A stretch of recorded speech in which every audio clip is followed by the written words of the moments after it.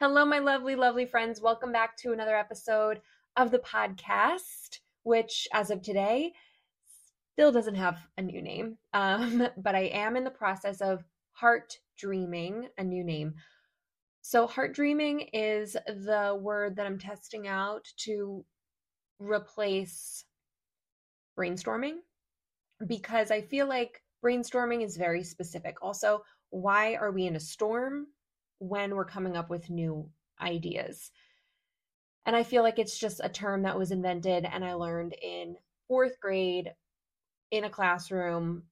And it just doesn't completely represent what's going on inside my internal experience when I'm coming up with new and creative things. It's more of a flow, it's more of a feel. And I'm not really sure how much my mind is in that process, except for the fact that it's interpreting and translating it into words. So, Heart Dreaming, a new name for the podcast, and we're still in process of it. But anyway, I wanted to I'm excited about today's episode. We have a friend of mine, her name is Michelle Scarlett, on the episode today. We recorded this interview back in 2022. And it's really interesting. So, I've been speaking about stress and feelings of anxiety and symptoms of depression and all of that, which can very often look exactly alike. And it all comes down to the roots of why you're experiencing it. The symptoms could look very similar across the board for many different people on the surface, but what's going on inside your body that creates those symptoms can be very, very different, which is why certain recommendations or treatments or medications or supplements or practices don't work for others and are literally the cure for, another group, another person. So Michelle's story is super interesting. She has been a fitness professional for many, many years. She owned her own gym in Canada and kind of pivoted everything online after she experienced and went through her own issues, symptoms physically of her body basically breaking down on her, running herself completely into the ground, physically, mentally, emotionally, and her journey of trying to figure out what the hell was going on. I think it's poignant because a lot of the time we have believed that these symptoms are psychological, that they're only caused by trauma or stress. That something almost just fell in my room and I'm afraid it's going to crash.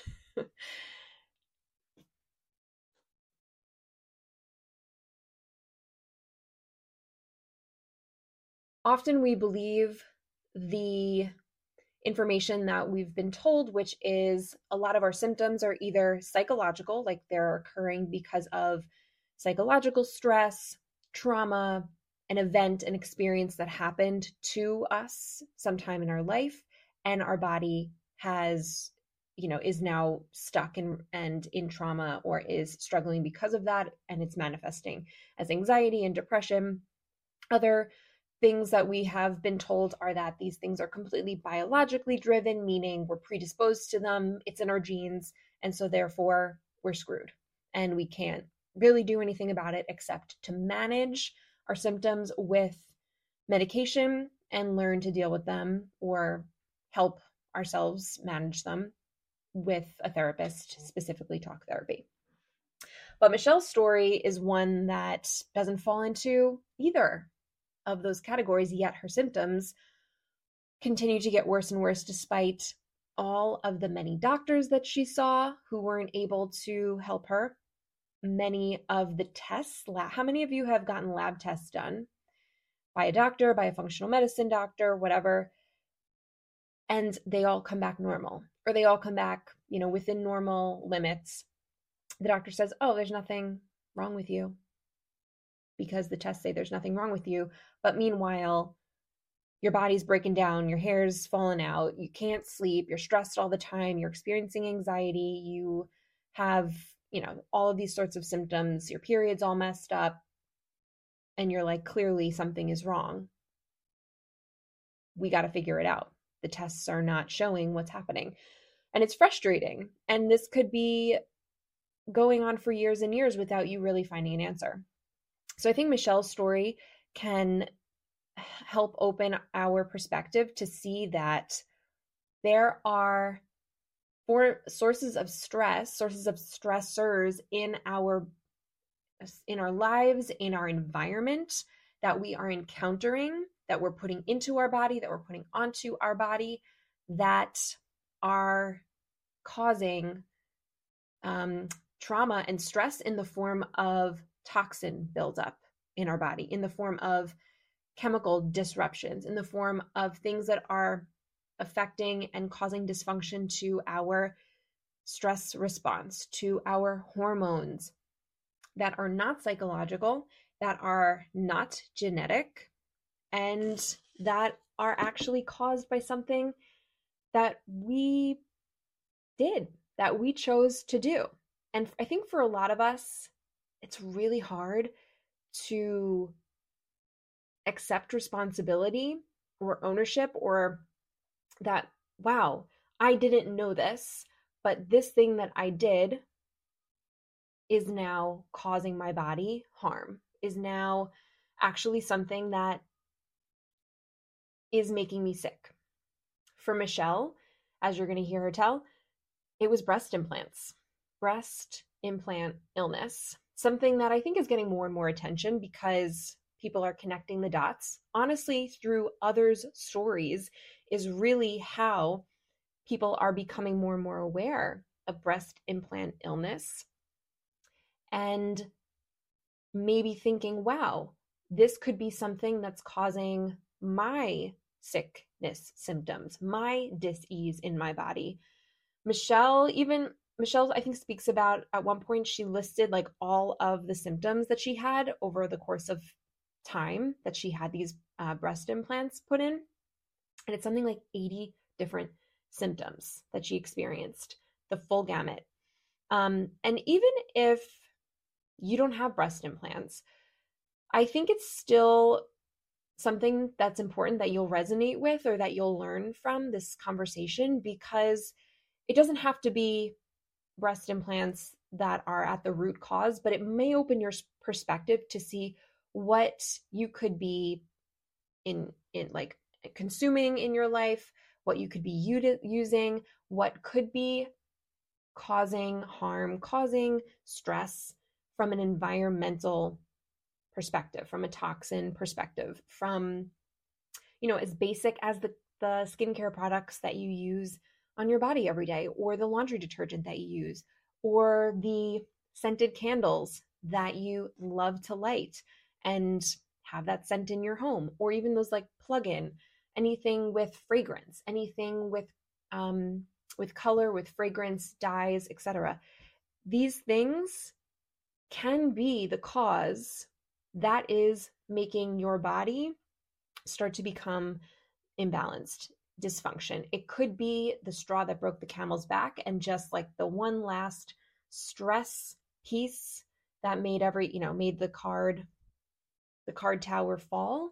Or it could be a compounding of a few of these things, from foods that we're eating, from, again, environmental toxins, from things that we're consuming on social media, all different forms of stress. Stress is not just psychological. It can be mental, yes. It can be emotional, yes. It can also be biological, physiological, environmental.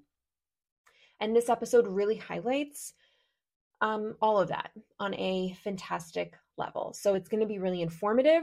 There is a positive twist to this. She shows how she figured this out, how she basically deduced that this was the problem, and also what else she did to support her body in healing before she got the breast implants removed, and afterwards, to continue to help support her body to heal. So I know you're going to love this episode. Let me know in the comments below on your podcast app what you think. And if you love this episode, be sure to give it 5 stars. Follow for more episodes. There's going to be some really great content. And lastly, something I added in the show notes, there's a link to click where you can actually write me a question. So if there's a topic you want me to make an episode about, or there's a specific question that you want answered, I want to know, because I'm not making these episodes just for me. This is for you, and it's more important for me to help answer your questions and to give you content that's going to be valuable for you versus me just coming up with episodes on my own. But we'll do a little collaboration. I'll heart dream ideas / brainstorm ideas, and you can leave me your input as well, because that's super valuable for me. Okay, so let's do it. Let's get right into the episode. So I wanted to briefly talk to you about the 30-day reset challenge. This is a beginner's toolkit of somatic practices that you can do along with me, one a day for less than 15 minutes each day. So it's totally doable if you feel like you don't have time or this is totally new for you, to help you start to connect to your body, regulate your nervous system, and overcome feeling burnt out, overcome anxiety that feels like it's taking over, stress, and helping you to get out of survival mode. I designed this challenge to be simple, to be something that beginners can do, and for you to learn a foundation of what the heck somatic practices even are, because that's a big question. It's like, what is somatic practices? How is it different than talk therapy? And how do I know if I need to use it? So this is going to take you through and explain all of that and help you put it into practice. Because honestly, that's what it comes down to. It's about you learning the practices and applying them to your own life so you can start to get a sense of what works best for you, what practices you should use when you're in a state of fight or flight, what practices are going to serve you when you're in a freeze or a shutdown or a depression state where you have zero energy, you have zero desire to do anything about it. And in those states, it's going to be a different set of tools to help you start to gently move and shift the energy in your body, to start to almost break up, if you were to think of the energy in your body quite literally as a frozen block of ice. We're going to start to gently shift and move that and melt that. And those practices are going to be different than if we were in a state of anxiety or anger or stimulation or activation, where we have a lot of survival energy that we want to expel and release from our body. This 30-day reset challenge is going to be perfect if you find it hard to get out of your head. If you have ruminating thoughts, you feel wired, but you are also tired. And if you have found meditation to be challenging, to feel like sitting still for even a few minutes feels so uncomfortable, I'm going to jump out of my skin. I get it, because meditation was really, really hard for me for a while. And I feel like somatic practices are the perfect way to help to listen to your body, connect to your body, and give that energy a place to go. And you may find meditation to be easier after this, or you may find that somatic practices are literally all you needed. And meditation is not something that you need to try and force yourself to do, because I'm raising my hand right now. I have tried to force myself to meditate for years. And honestly, I think it created more stress for me than anything else. So I'm really excited to give you $100 off this 30-day reset challenge. When you sign up, you get lifetime access. You get one new somatic practice released a day, so it keeps you on track. You don't get overwhelmed.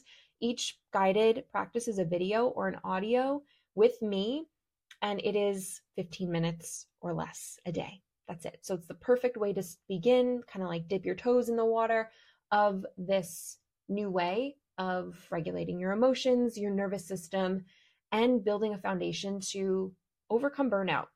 to help you master stress in your own body. All right, back to the episode. Let's just kind of jump into the conversation with a really easy question, which is, how are you enjoying moving your body these days? Oh, Christine, honestly, I have been working out for probably 20 years, and only now do I feel like freedom in it. Do I feel like I'm doing something really good for my body? It feels so much more balanced. I feel so like healed and happy moving my body now.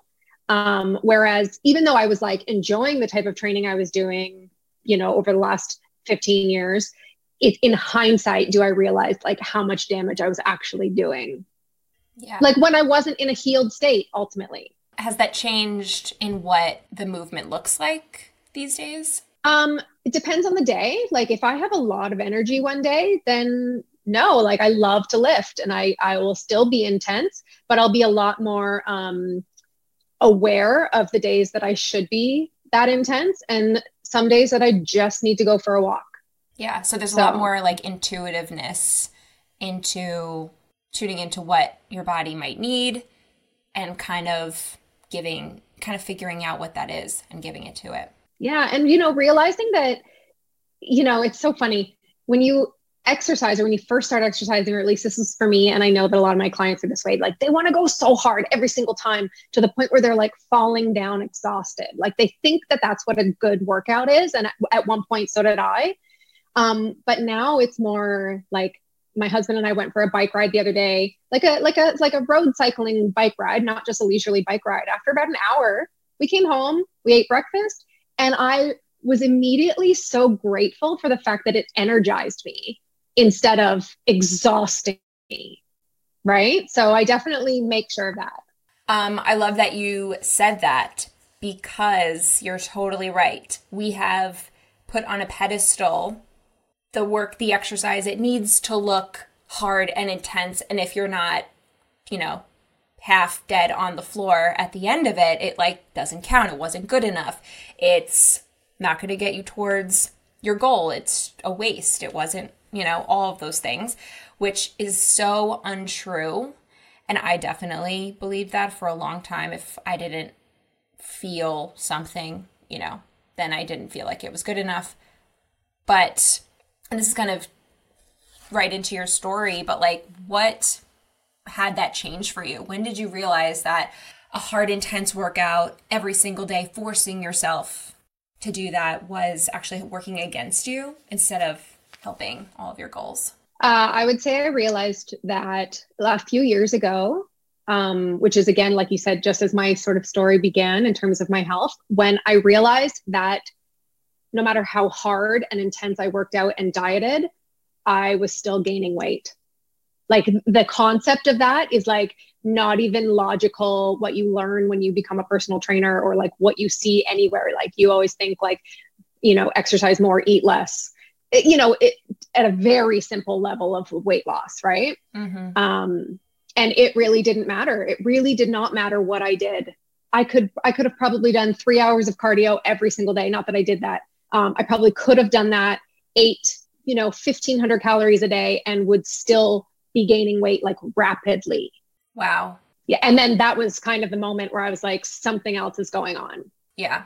I know so many women, specifically women, that's exactly what they're going through, or they just are stuck and they, no matter what they do on, with their nutrition or their movement, their exercise, their weight does not budge or is going up. So what did you do?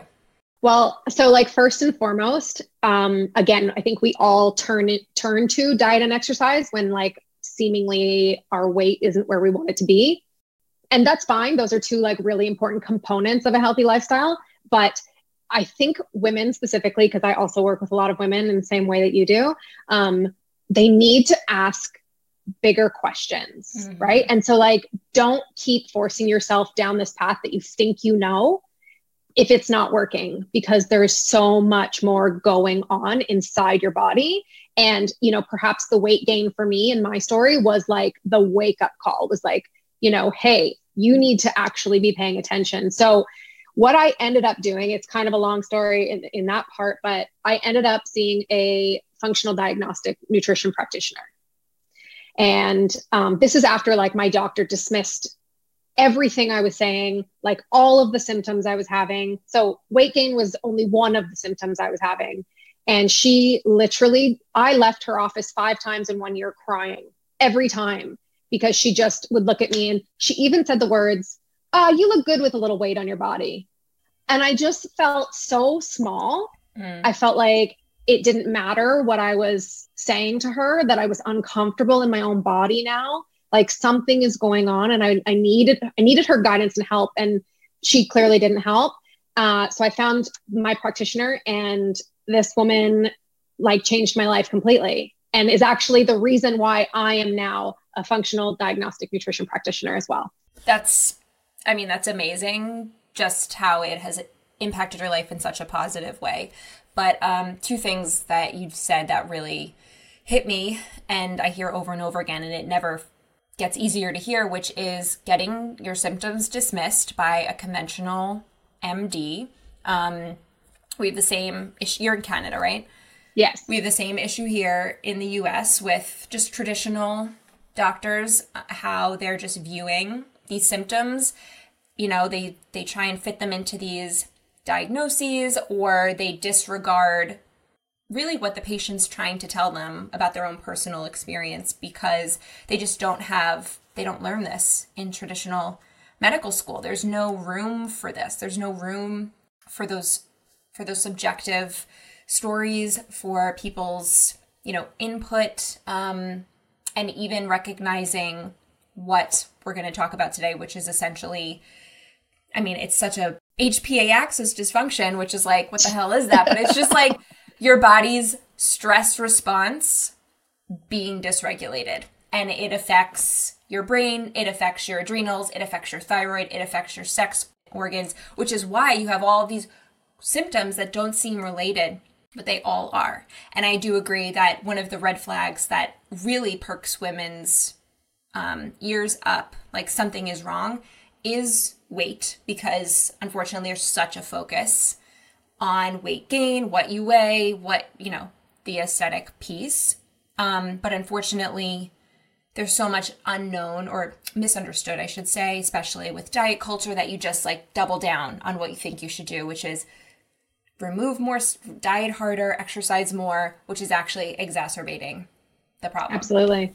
I also think that people in society, we've normalized symptoms. Like as we get older, right? Like in particular, we have normalized IBS. Like IBS is not normal. So true. It is so common, but it's not normal. We have normalized thyroid issues, or like hypothyroidism in women. I mean, in men too, but like I'll speak specifically about women, because we are so much more in tune with our bodies, I feel. We've normalized high cholesterol, high blood pressure as just things like, oh, now I'm getting older and this is happening, so I have to go to my doctor. Now I take a pill for the rest of my life. And then don't give it another thought. And then anxiety and depression. And I am happy that we have created it to not be a stigma to talk about, but it's still not a normal symptom of an optimally running body. That is such a good point. And the way that you said that, I think, will really land. Like, yeah, it's not about a stigma. It's not about like, it's morally, like humanly bad to feel this way. But from the perspective of your body physiologically functioning optimally, it's not a normal experience. It's happening often and it's common. But yeah. Oh, and there's something else that you said that really hit the nail on the head. And I feel, just to piggyback on that, the age at which people accept those things to be normal, quote, big air quotes around normal, is becoming younger and younger. When people hit 30, Oh, they're yeah. like, oh my God, I'm old. Aches and pains. You see memes about it all the time, and it's like funny. I laugh at it.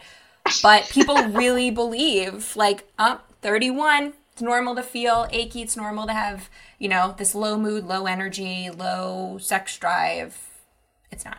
Oh, that's so funny. I have a little saying, and you can feel free to cut this out, but I always say that if you're not hungry, horny, or happy, something is going on. And it just kind of makes me laugh because ultimately we can really poke fun at that, but like you should be hungry. You should be, metabolizing your food for energy. Like it is a normal function of the body. And when people, for some reason, specifically women, be like, oh, I forgot to eat, or like, oh, I'll just like skip breakfast, it's fine. Like we have a stigma around food because of the stigmas around weight and weight gain.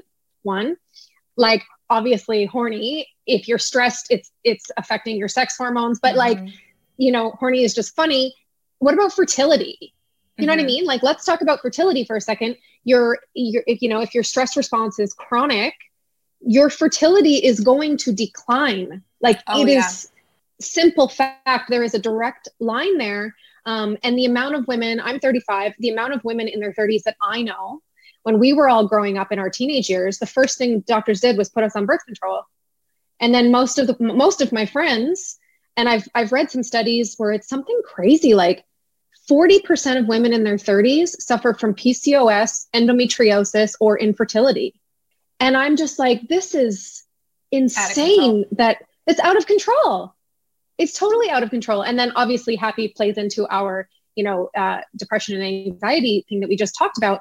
But like, if you are functioning optimally, you are getting out of bed, you're feeling good, you're ready to take on the day, you're not dragging yourself out of bed. Like, every moment of the day feels like a chore. And so that's why I say those three things. I love that. If I give you credit, can I like say that to people? Absolutely. Absolutely. It's Absolutely. good. No, it's really good. And it's so true. And there's really like an epidemic of all of those three things. But yeah, you're absolutely right.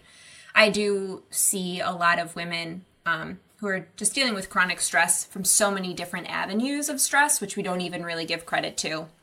I'd love to ask you in a second about like the sources of stress that were really plaguing you. But, year after year, we think that PMS is normal. We think that extreme, all these heavy, intense period, heavy bleeding is normal. Extreme cramps, like not being able to get out of bed for a day or two because you have your period, like losing days of your life, not normal.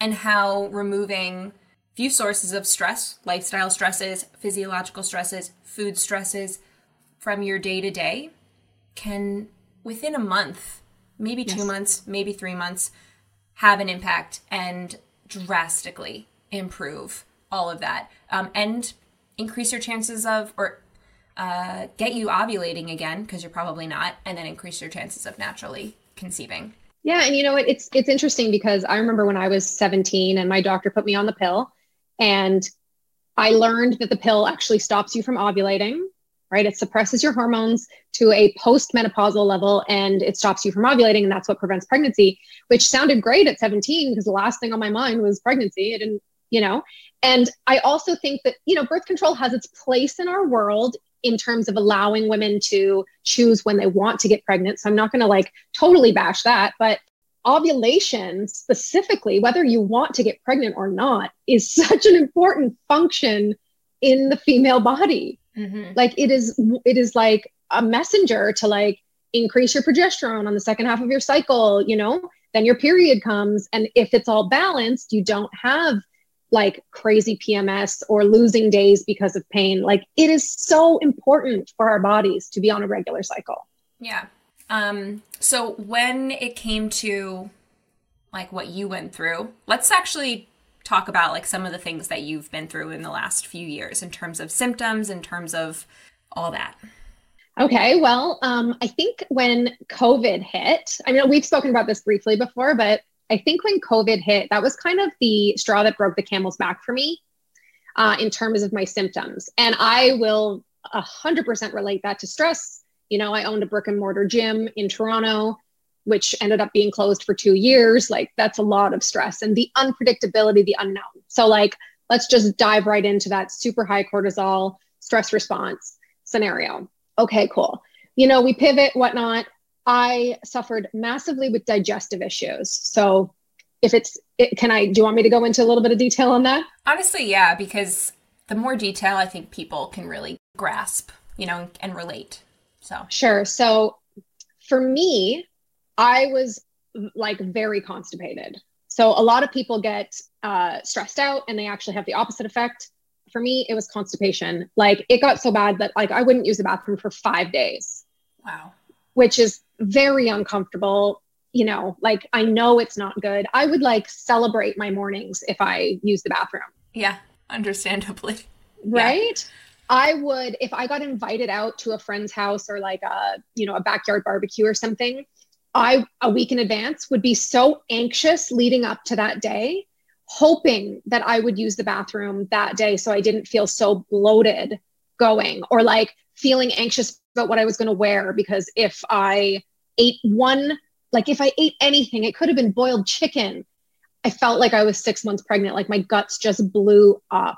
Affected your life, affected how you lived, affected everything. What you felt like you could do, what your social life, probably just like your confidence. And yeah. It affected everything.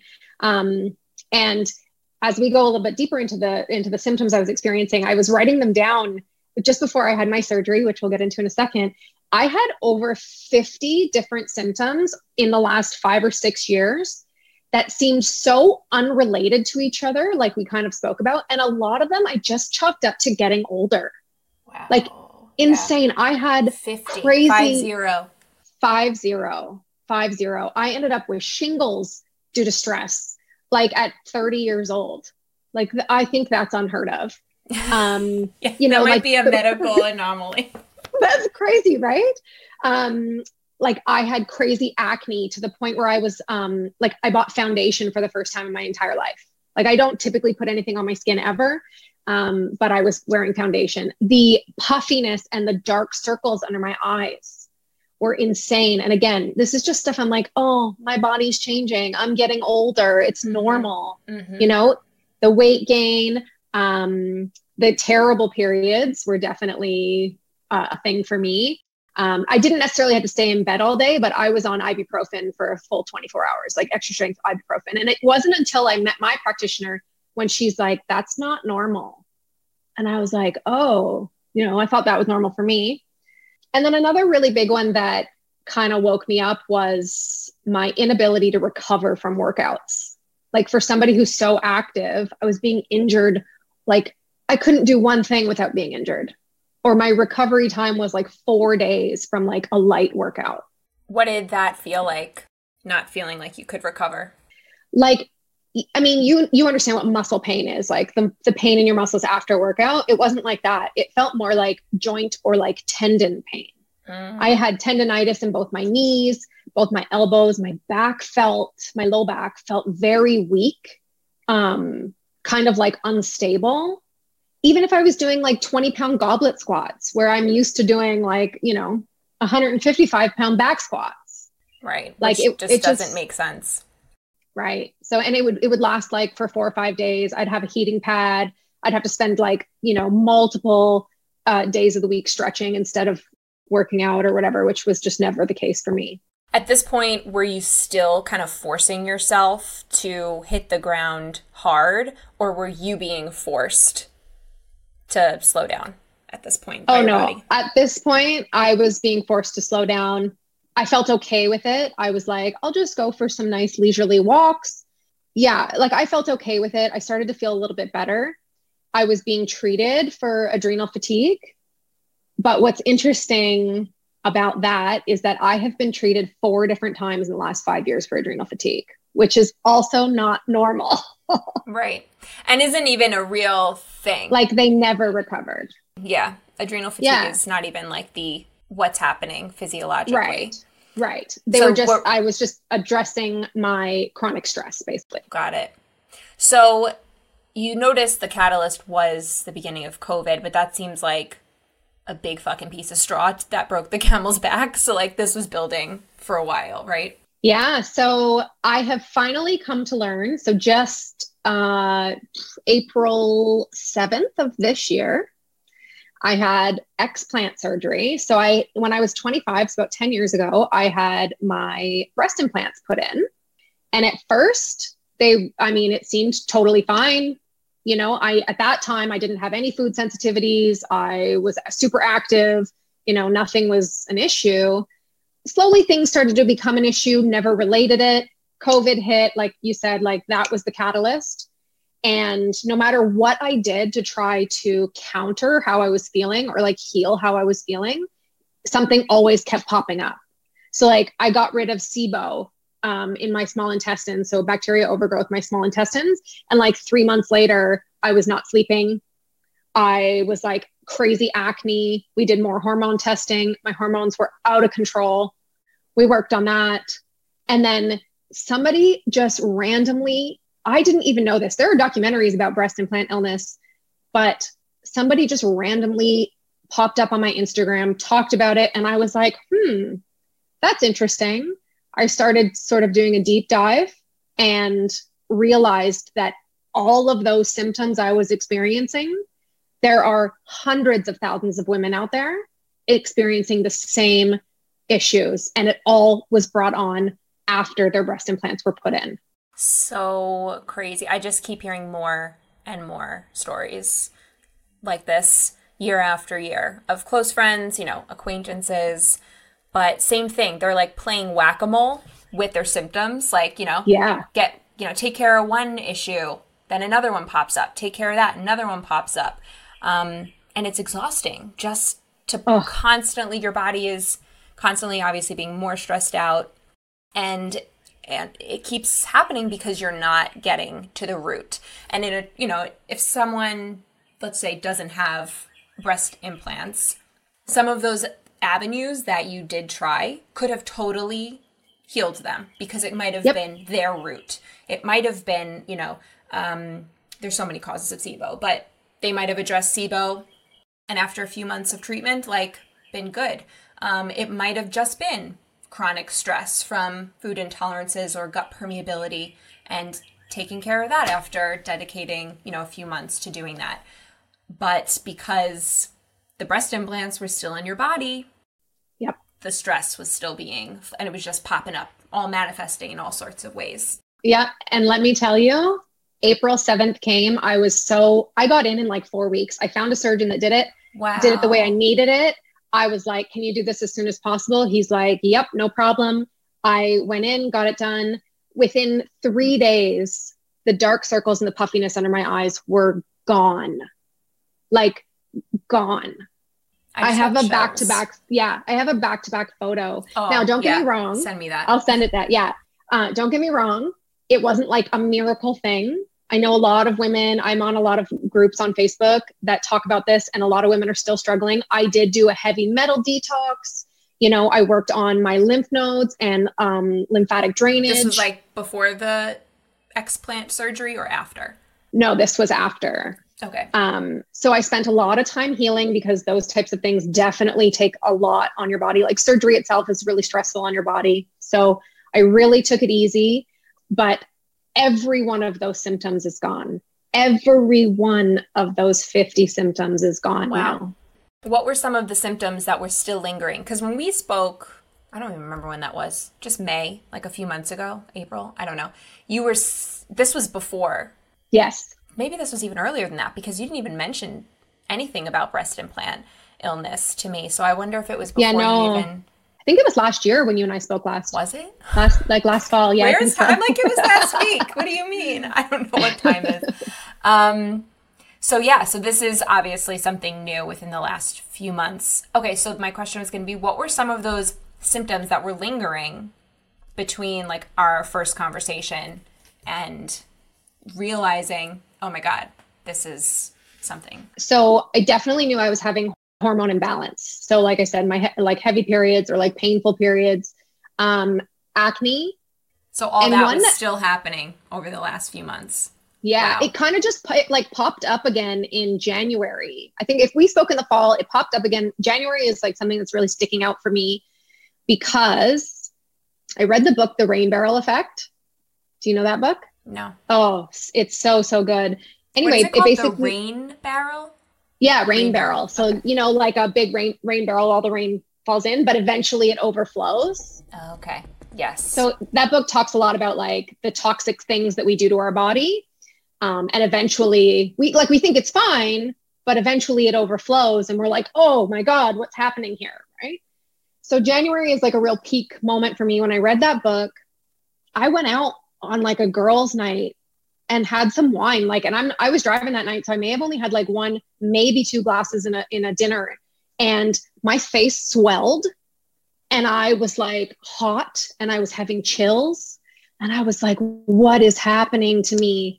And then it was truly like down the rabbit hole very quickly. Like I'm still not healed. Wow. You know, I thought after I got rid of the SIBO, I felt really good. I got married. So, like everything was really good. And then all of a sudden, bam, it like hit me again. So, Wow. And you're like, something's still up. yeah.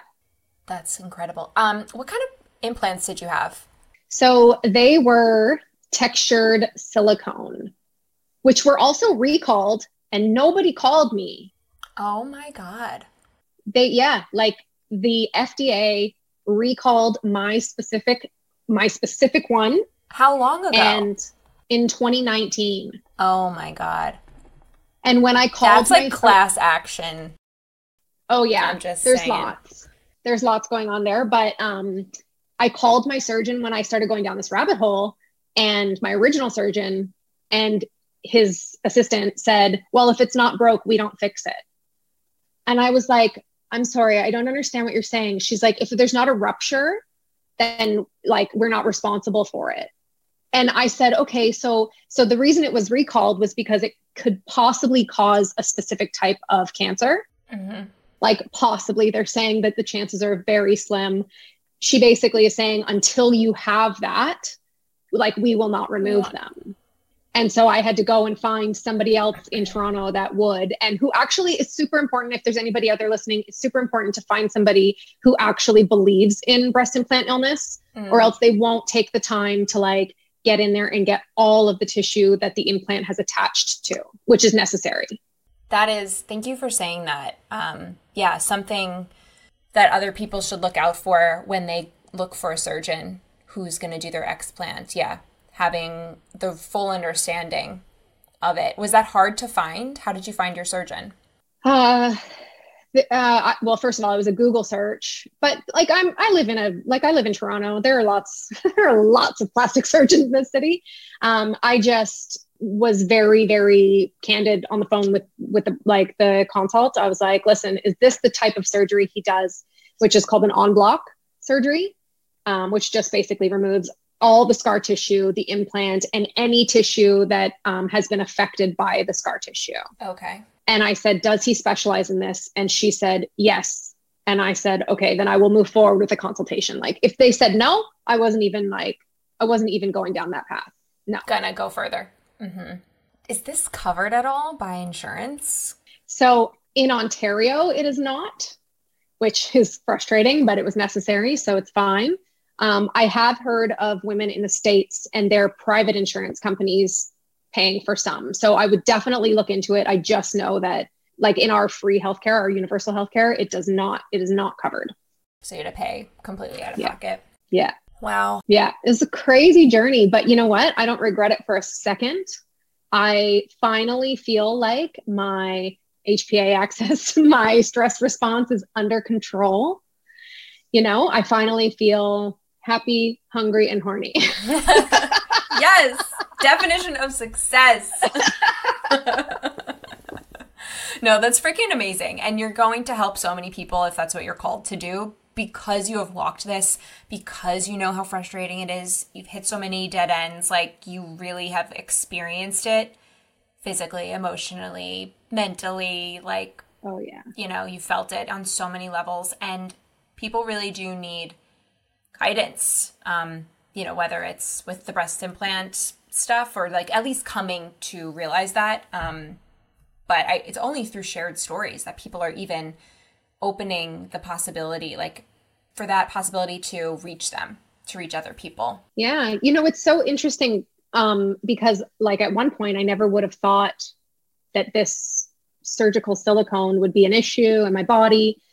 And at one point I was like most people thinking like, when you think about what stress is, I was talking with a friend of mine this morning, what do you think about stress? Because I knew I was coming on and I just wanted to have her opinion on it. And she like immediately thinks of work stress. You know, she immediately thinks of like deadlines or meetings or presentations or, you know, even along that line, sort of like financial stress, which definitely a form of stress.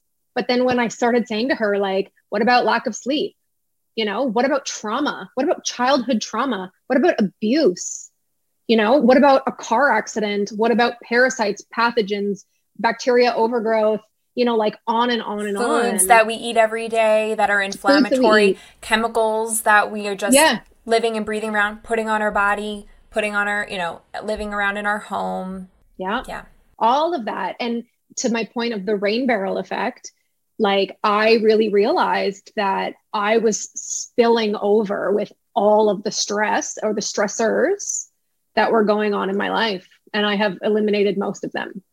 Yes, it's super interesting because again, I have the same experience when I ask people what is stress to you. It's very much a psychological thing or like a lifestyle thing, but they only really categorize it between like family stress, work stress, and then sometimes people will say just like trauma, little t trauma, big T trauma, but it's always a psychological thing. And for a long time, I only thought that stress was like a mental thing. It's just like, oh, I'm stressed. I can't handle that much. There's a lot of stuff going on that I can't handle mentally, but never understanding that this is a very much a physiological experience, a biological cascade of events is happening in your body.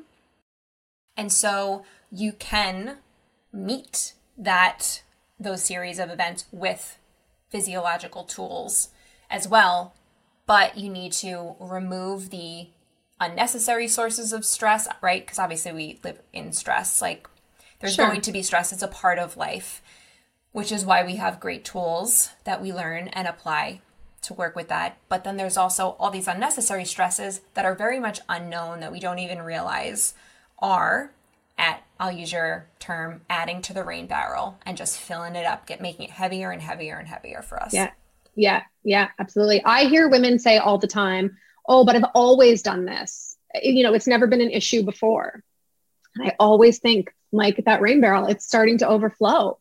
You know, you've eaten the same way for 10 years. Why is it affecting you now? Because you maybe should have, you know, taken a look at what you've been eating for 10 years. You know, your body has finally like, people don't, it's interesting thinking about, you know, a job stress, let's say, you know, you have a job interview coming up, or if it's your first day on the job, on a new job, you know, your stomach, you're anxious. You know, I have a girlfriend who actually like feels nauseated when that kind of stress comes up. So your body is talking to you, like it's telling you something. And you and I know that when stress is triggered in an acute way, so something that is just like momentarily, your body, the body's response, which is so incredible, will actually sort of like power down your digestive system, for instance, because it's not meant for survival. You're like, you don't need your digestive system to like run away, right? So we notice these things, and then, you know, your job interview is over. I feel so much better. You know, your cortisol starts to relax, your stomach starts to relax. Okay, fine. But why are we not recognizing that in the same way, like stressors that cause digestive issues long-term? So food sensitivities, you know, because again, you and I both know that when that cortisol response is high for a chronic amount of time, for a long period of time, the blood sugar increases, and then histamine is produced, and zonulin, chemicals in our body that are meant to be in an acute release, become chronic. Also, we get leaky gut, and now we've got like major issues going on, gut permeability, et cetera. So like all of these things that people say they've always done this, so why is it affecting me now? is literally just your body going, hang on a second. Like, it is just a message. Like, you need to recognize something's going on in here, dig a little deeper. Yes. And that's why this kind of message is so important for people to hear, because it's frustrating when you are truly intentional and want to heal, but the only avenues that you think are available to you are talk therapy or psychiatric medication, antidepressants, anti-anxiety medications, which can be helpful, but may not be getting to the root and don't really give you, the tools to look deeper into that on that physical level. Yeah. So I think that, what you're doing, the work that you're now doing, is so aligned with what I'm doing as well, which is great because a lot of people need it for sure. I would say so I still am personal training and whatnot, but the amount of people I have seen in my 15 years of running a gym, if I think about specifically, I would say 80% of the people could benefit from digging a little deeper into their health. Women coming to me being like, oh, I'm so bloated. Bloated seems to be a big one. Like, women everywhere I know always complain about being bloated. And I am like, just because it's common doesn't mean that it's normal. We should be digging deeper here. So true. Yeah. I'd love to just move into talking about being a martyr for your business and just hustling and just working super hard. But before we do, I just wanted to give you space. Is there anything else in this topic that you wanted to say? I think for your listeners, I just want to be very, very clear that whether they work with you or with me, or that there is help outside of our traditional medical system. They have a place. I'm not disregarding them at all. They're very specialized and they learn what they learn. But if your doctor says everything is normal, but you still don't feel good, if your lab results come back saying everything is normal, but you still don't feel good, or you feel in your gut that something is still going on, then find a functional medicine practitioner, because they will read your labs differently. There are different lab ranges that medical doctors and functional medicine practitioners will look at. And you may be able to prevent something way worse from happening. Where my labs were when I was going through all of it, I was headed straight for autoimmune disease. There was a clear path, just walk it. And I've had my blood work done again. I've had all my tests again, and they are literally gone. Those markers are gone. So if anybody is struggling with, your doctor is dismissing you, there are other practitioners out there. So please keep looking. Yeah. Ditto to that. There's so much you can do to potentially reverse or really manage well, without it affecting your life. If you can get there before it really develops, into something that's, really life altering. And autoimmune diseases are becoming more and more common. People, just going back now, I'm just thinking to the comment about that assistant that was if it hasn't developed into cancer, we can't do anything about your breast implants. And cancer is definitely on the rise, but all of this other stuff, autoimmune diseases, dysregulated nervous systems, anxiety, depression, they're also on the rise. And it's all coming from similar sources. It's all stress. It's all that. And there's a lot you can do to help yourself naturally, which is so empowering. Yeah. I remember when I was younger, and I was an investment banker downtown Toronto, and somebody said to me, oh, stress is a killer. And again, I related stress to job stress, financial stress, the exterior kind of things, and now I have a whole new meaning for stress as a killer, because managing your day-to-day stress is important, absolutely important, but you can't just quit your job. I assume most people can't just quit their jobs to get rid of that. But the internal stress, the stressors, the stuff we do sort of willingly, voluntarily, putting all kinds of makeup on our face. And I'm not saying that that's bad necessarily, but for some people, it might just tip them off. It might just be the last straw.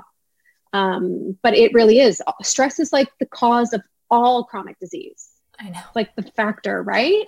The more I know, the more I'm like, I can't even believe that this is happening. I know. It's crazy. I know. But let's actually talk about, because this is another form of stress, which is work burnout, which is the belief that you have to work yourself super hard. You have to struggle. It has to be, and when I say it has to be hard, I don't mean that hard work is bad. Like, hard work feels good when it is, when it is balanced, I guess.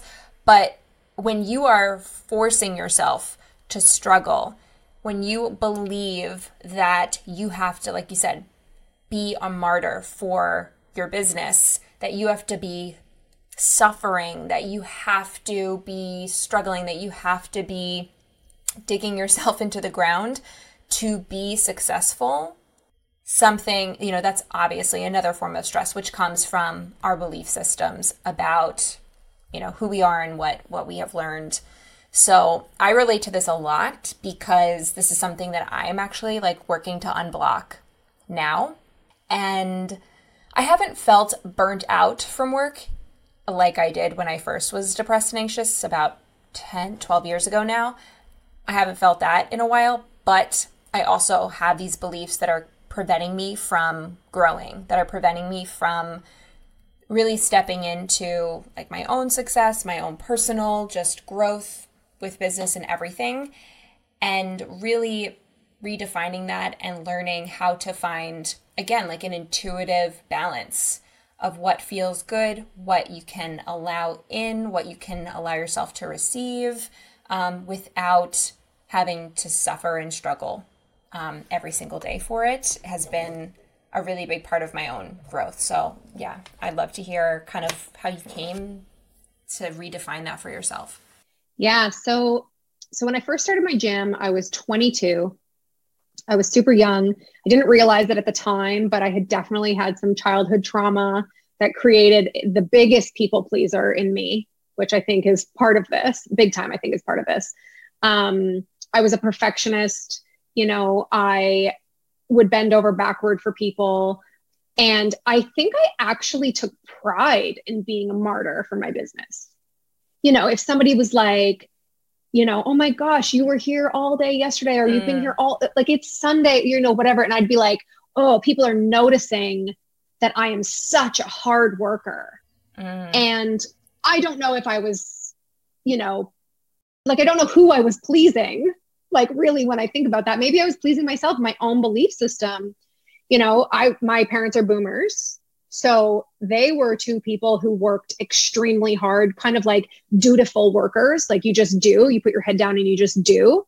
And I also think that entrepreneurs have a bit of a like, maybe we're a bit we're dreamers. We have this idea of what success is for us. And if I don't work every day, all day, I'm going to miss the opportunity. So like, I think that there was kind of like a half and half there.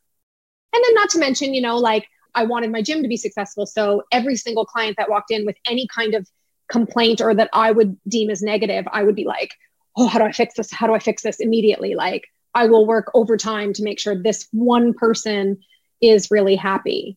And I did that for 12 years. And like, I managed it. I didn't know that I was like necessarily doing that until COVID, which is, here's the positive spin about COVID for me.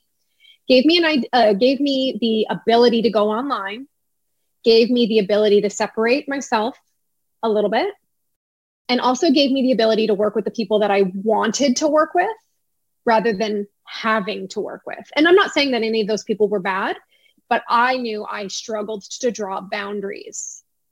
And, having a gym that had 200 members, I had no boundaries with 200 people daily.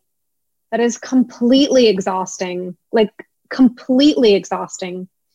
So how I sort of reframed that in my mind was, if I am not well rested, how can I give my best to my clients?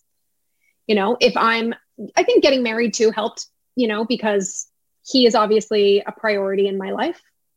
And so if I am working 16 hours a day happily, where does the balance in my personal life come? So that definitely allowed me to create boundaries that I needed. Yeah. And then I guess it was just like the physical space of being online versus being in person helped me tremendously with just being like, oh, I am unavailable right now. Even if I was sitting around doing nothing, I could say I'm unavailable and be okay with that, because sometimes that's necessary. Oh, yeah, totally. Everything you just said. I'm like, yep, that was me. I even on holidays would be proud of myself that I was working and that everyone else was like taking off. Like, oh my God, yeah, you guys have no work ethic. Like, I'm working on a holiday. Like, yeah, I'm going to win. But meanwhile, I didn't realize actually how much that was working against me. And like you said, it was just feeding my own belief system that was not based on really much proof other than like what I thought I saw other people doing. And definitely there's been influence from social media and other people, hustle culture and, big time, entrepreneur culture. For sure, there is this ego thing about working hard, hustling your ass off, and yeah, like not taking vacations and all this stuff. That really does chip away at your ability, at your motivation, at your passion, at your drive, and takes it away. And then you wonder why you wake up like, I hate what I do. I don't hate what I do, but I hate the way that I'm doing it. Yes. I hate operating without boundaries. I hate letting in anybody into my space because I'm so afraid that no one will come in, that no one will come into my physical gym, that no one will hire me. So I'm just going to accept everyone and just let them run the show. And I'm just here to run around trying to service everyone and wear all the hats and do all the things and be everything for everyone. But it's all scarcity driven. It's all fear based, and you cannot go the long run from that place. And it also, like, fear-based and scarcity-based will not, like, if your dream is abundance, it will not bring you that. Mm-hmm. Years ago, I was seeing a therapist, like a talk therapist, and she was lovely. And she started my journey of healing. She couldn't take me all the way, which is fine, but she started it. And I will never, ever forget that she said to me, like, I felt like I was saying to her, like, sort of what you just said, but I was thinking more in terms of my personal, like, people, like, I'm afraid of people like leaving. So, okay, we can relate that to business. I'm afraid of people not hiring me. I'm afraid of people like quitting the gym, whatever. And she looks at me and she goes, so what? What if they leave? And I just like looked at her with like sheer fear in my eyes. Like, I can't, like, I don't know how to let them go without really feeling it personally. And she just looked at me and she goes, Michelle, when you let somebody go that isn't meant to be in your life, the people who are meant to be in your life have room to come in. And I just kind of looked at her for a second, couldn't really understand what she meant. I'm thinking very physically, like, how does that even make sense? But now I think, I don't know, like 6 or 7 years later, if I decide to not work with a client or, whatever that looks like for me, I have zero fear that, that money that is now gone, there's somebody who is better suited for me around the corner. And I just like have full faith that that's what's going to happen. You really only learn that through experience, I think. And maybe it's some people learn it at a younger age or something, but it's the trust that that will happen. The trust that when you do set a boundary, that it's teaching people, number one, how to respect you. It's teaching people to respect what you need. And it's also weeding out the people that aren't going to do that so that there is space for the people that will to come into your, environment, whether that's socially, relationship wise, business wise. But I totally get what you meant when you were like, I didn't even understand what that meant at the time. Yeah. I was like, what do you mean? Like, are they going to just come into my house? Like, what's happening here? Like, I really had no like real emotional intelligence at that time to understand what that meant. But yeah, no, now I like feel like I almost thrive on that. I feel like I thrive on setting those boundaries and being like, these are my people, you know, the people who stick around when you set your boundaries and when you have self-respect. Like I was not having that in my business when I was 22 and over those 12 years. I was people pleasing. I was bending over backwards. I was working myself to the bone to, like we talked about, like to fulfill some belief that didn't even really exist, you know? And then you start setting those boundaries and you just watch kind of all that dissipate. And you're like, oh, life can be light, you know, like things can actually be enjoyable. I don't need to feel this sort of ego pride.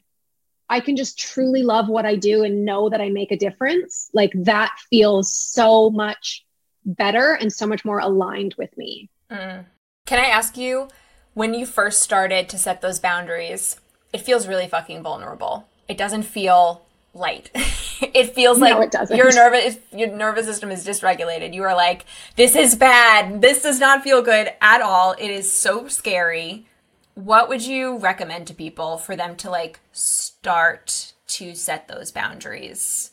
Well, I think even like when I first started getting better at setting boundaries, I think I was still in the same, like not very emotionally intelligent to even understand what that meant.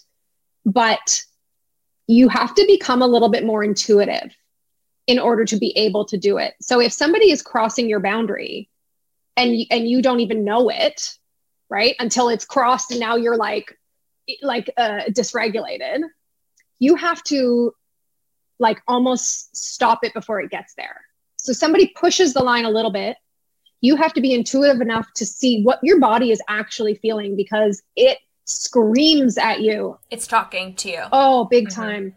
And you have to like, it's a practice. You have to go, okay, what about this situation is triggering me? Like, what is happening here that I don't particularly like? And how can I communicate it in a way that is respectful, but assertive, you know? And I'm like, it's a practice. Like I said, it doesn't happen that easily for me still.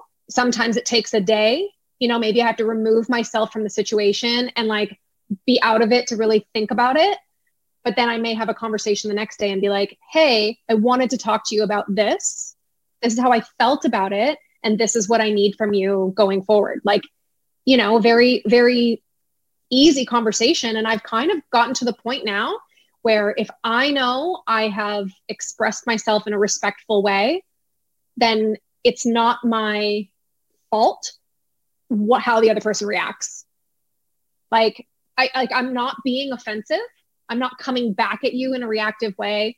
And if you are offended, then I'm sorry you're offended, but this is where I stand, and you do what you want with that.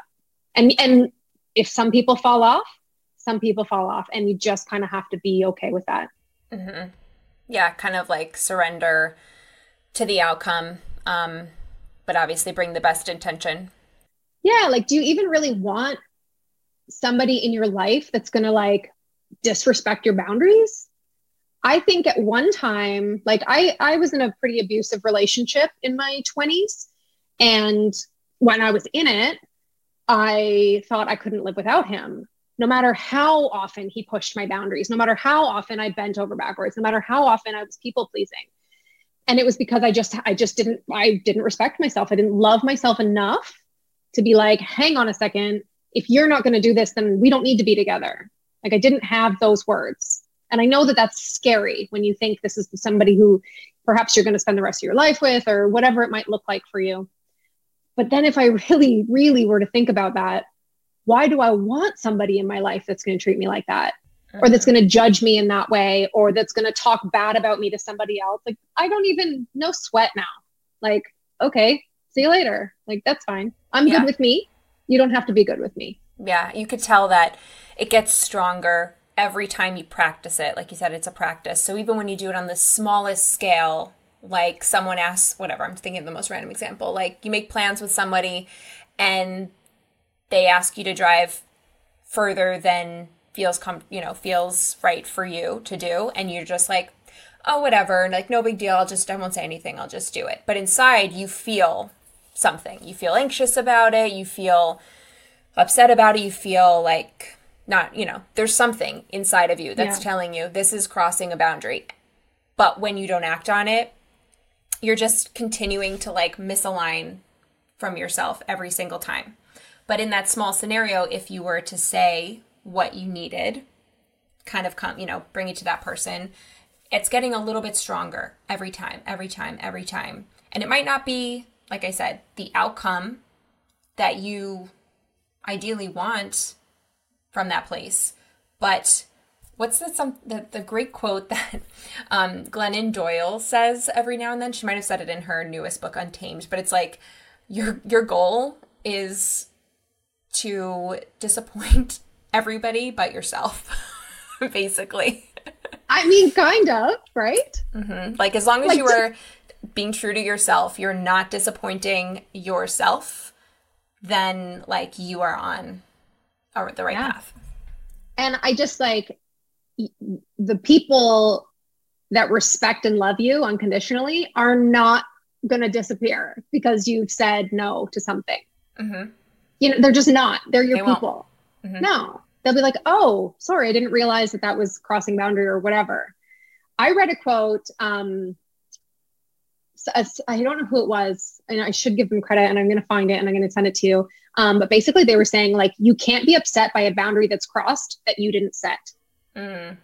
You know what I mean? Yeah. Like, how many people have the feeling of being upset or underappreciated or, whatever, discouraged, etc., from a situation, and then go home and bitch about it. Well, like, did you say anything? Did you stand up for yourself? Did you say this wasn't right? Well, no. Okay. Well, I understand you're feeling sad, but like, you also have to recognize this and next time say something. Mm-hmm. Yeah, it's definitely a life learning lesson to practice again and again. And you have many opportunities, literally probably like time. Every day to do that. But I truly think that is another part of like human growth and what we're meant to be doing here. Yeah. So I brought that up because speaking of like this idea of success for entrepreneurs specifically, I mean, business people, like, anything in their career, I suppose could work, but I'm speaking from an entrepreneur's perspective. If you don't stay authentic and stay aligned with who you are, and like, if you have to get there at some point, because I don't believe that success is outside of that. And like success at like whatever you view that as, you know what I mean? Like for some people that's money, for some people that's fulfillment, for some people that's making an impact, for some people that is, for me, it's like living a beautiful life in the country, like putting my bare feet on the grass is what I really, eventually desire. Like, you're not going to get there if you're not fully aligned with who you are. And being a martyr for my business is not who I am. So good. Yeah. So good. And now you are doing something that's super aligned with you, which is this new coaching program, which I love the name of, True Health. So good. Yes. Do you want to briefly share about that? Because it's launching soon, right? Yes, it's going to be launching. I'm just finishing up the website. I'm hoping to launch it by August, or at least start talking about it in August for September, because I don't know if people really want to start this journey in the middle of their summer, but whatever. But yeah, it's called True Health. I named it that because literally of all the things we just spoke about, stress is not just about the physical things in your life. There's so much going on inside of our bodies. We are our systems are so interconnected, even when they don't seem to be. And so my coaching business is all about getting to the root cause of issues, looking at the body like overall, not just looking at a symptom and being like, oh, you should take this for that, or, oh, you should do this for that.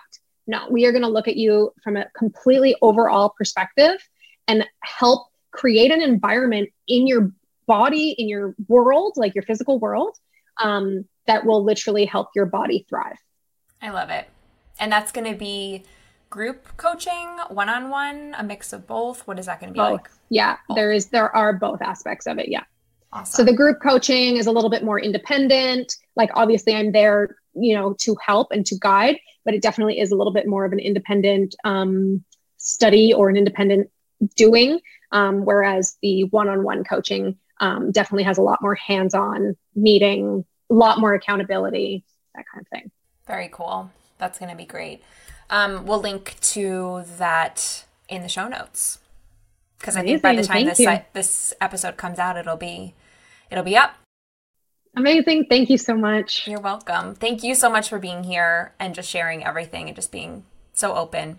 I can't tell you. It's awesome. I'm really, really excited for you. Thank you. I appreciate that. All right, everybody. Thank you so much for listening, and we will see you next week. Bye.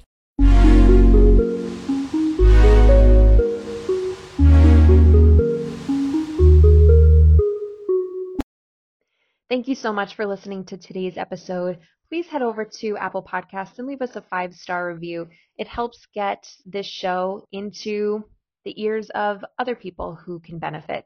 And if you haven't already, hit subscribe, hit follow. It will post a new podcast episode every time I release one into your podcast app and makes it easier for you to find it so you don't have to go look all over the interwebs for a new episode. Have an amazing day, and I'll see you in the next episode. Bye.